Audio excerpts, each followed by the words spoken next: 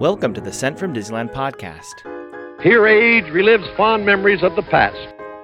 On this podcast, we'll take a journey into the past and explore Disneyland and Disneyland history with mementos, snapshots, and postcards sent from Disneyland from 1955 to the present. I am your host, your post-host Clocky, and today I'll be sharing with you 2 postcards sent from Disneyland.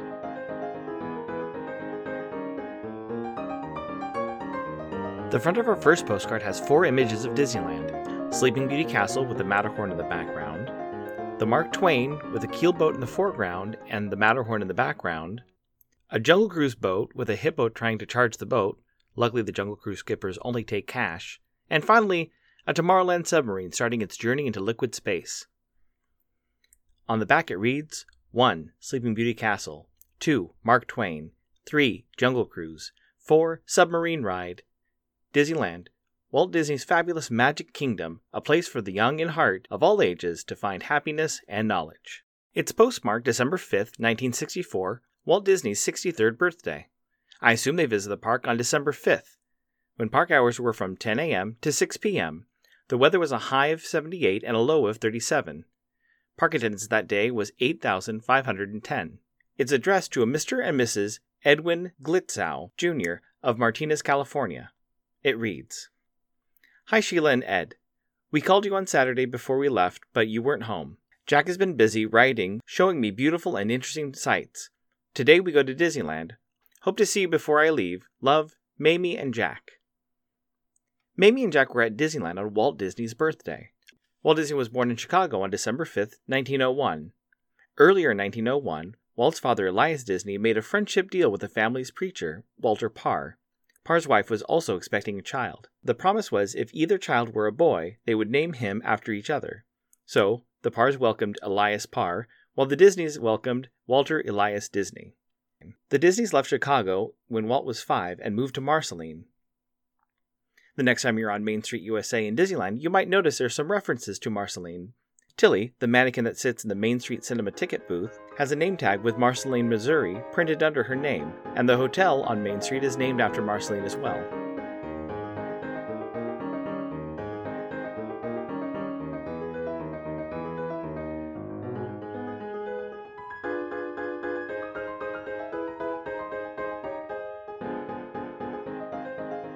The front of our next postcard has 2 floats from the Main Street Electrical Parade. Goofy driving the railroad engine float, and Minnie sitting in the float behind with a large drum with the parade title Twinkling in Lights. On the back it reads, Main Street Electrical Parade.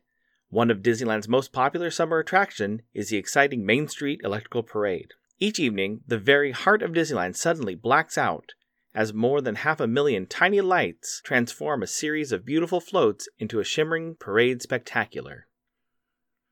It's postmarked December 5th, 1974, and I assume they visited the park on Thursday, December 5th, when park hours were from 10 a.m. to 6 p.m. The weather was a high of 67 and a low of 49.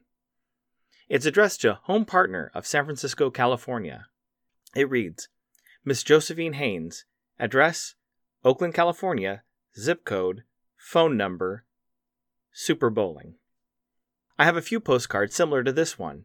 This card was sent in for a mail-in sweepstakes of some kind. The company would harvest the addresses and phone numbers and begin to send targeted marketing phone calls or mail to the senders. I attempted to look up what the prize could have been, but couldn't find anything specific about this sweepstakes. This postcard was also sent on Walt's birthday.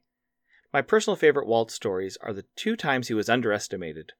First with Snow White and the 7 Dwarfs, the movie that was given the nickname Disney's Folly, and critics made claims that no one would sit through a feature-length cartoon. Meanwhile, it still ranks 10th in box office revenue adjusted for inflation. The second time was with Disneyland. Again, critics never thought that a theme park could be maintained or could shake the negative stigma of amusement parks. Walt was able to create Disneyland and see it through its first 11 years. There have been many books written about Walt Disney. I suggest starting with Walt Disney, an American Original by Bob Thomas. It's a good starting point for learning about Walt. If you're not ready to make the time commitment of reading the book, head to the Walt Disney Family Museum in San Francisco, California, or watch the 2001 documentary Walt Disney, The Man Behind the Myth.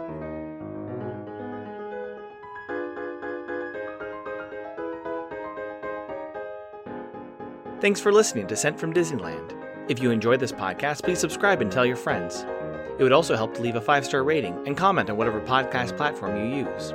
If you'd like to support the show financially, check out our Patreon page at patreon.com/sentfromdisneyland. A special thanks to e-ticket patron Tania and Eric Daniels, C-ticket patrons the Riley family, Debbie Weinstein, Brian Crawford, and Serious Inquiries Only, and a special shout out to Random Olive, the first patron to this podcast, and to the e-ticket patrons Elise Sharp, Zealot Infinity, Claire Voigtlander, Alexis Robles, Angelica Nablock, All Aboard Podcast, and Maggie and Henry Byers. You can find me on Instagram and Facebook at Sent From Disneyland, or on Twitter at Sent From Disney. For questions and comments, send me a postcard addressed to Sent From Disneyland, P.O. Box 44, Hood, California, 95639. This podcast is not affiliated with Disney, the United States Postal Service, or any post office or Disney properties. Opinions expressed on this podcast belong to its hosts and the guests of the Sent From Disneyland podcast.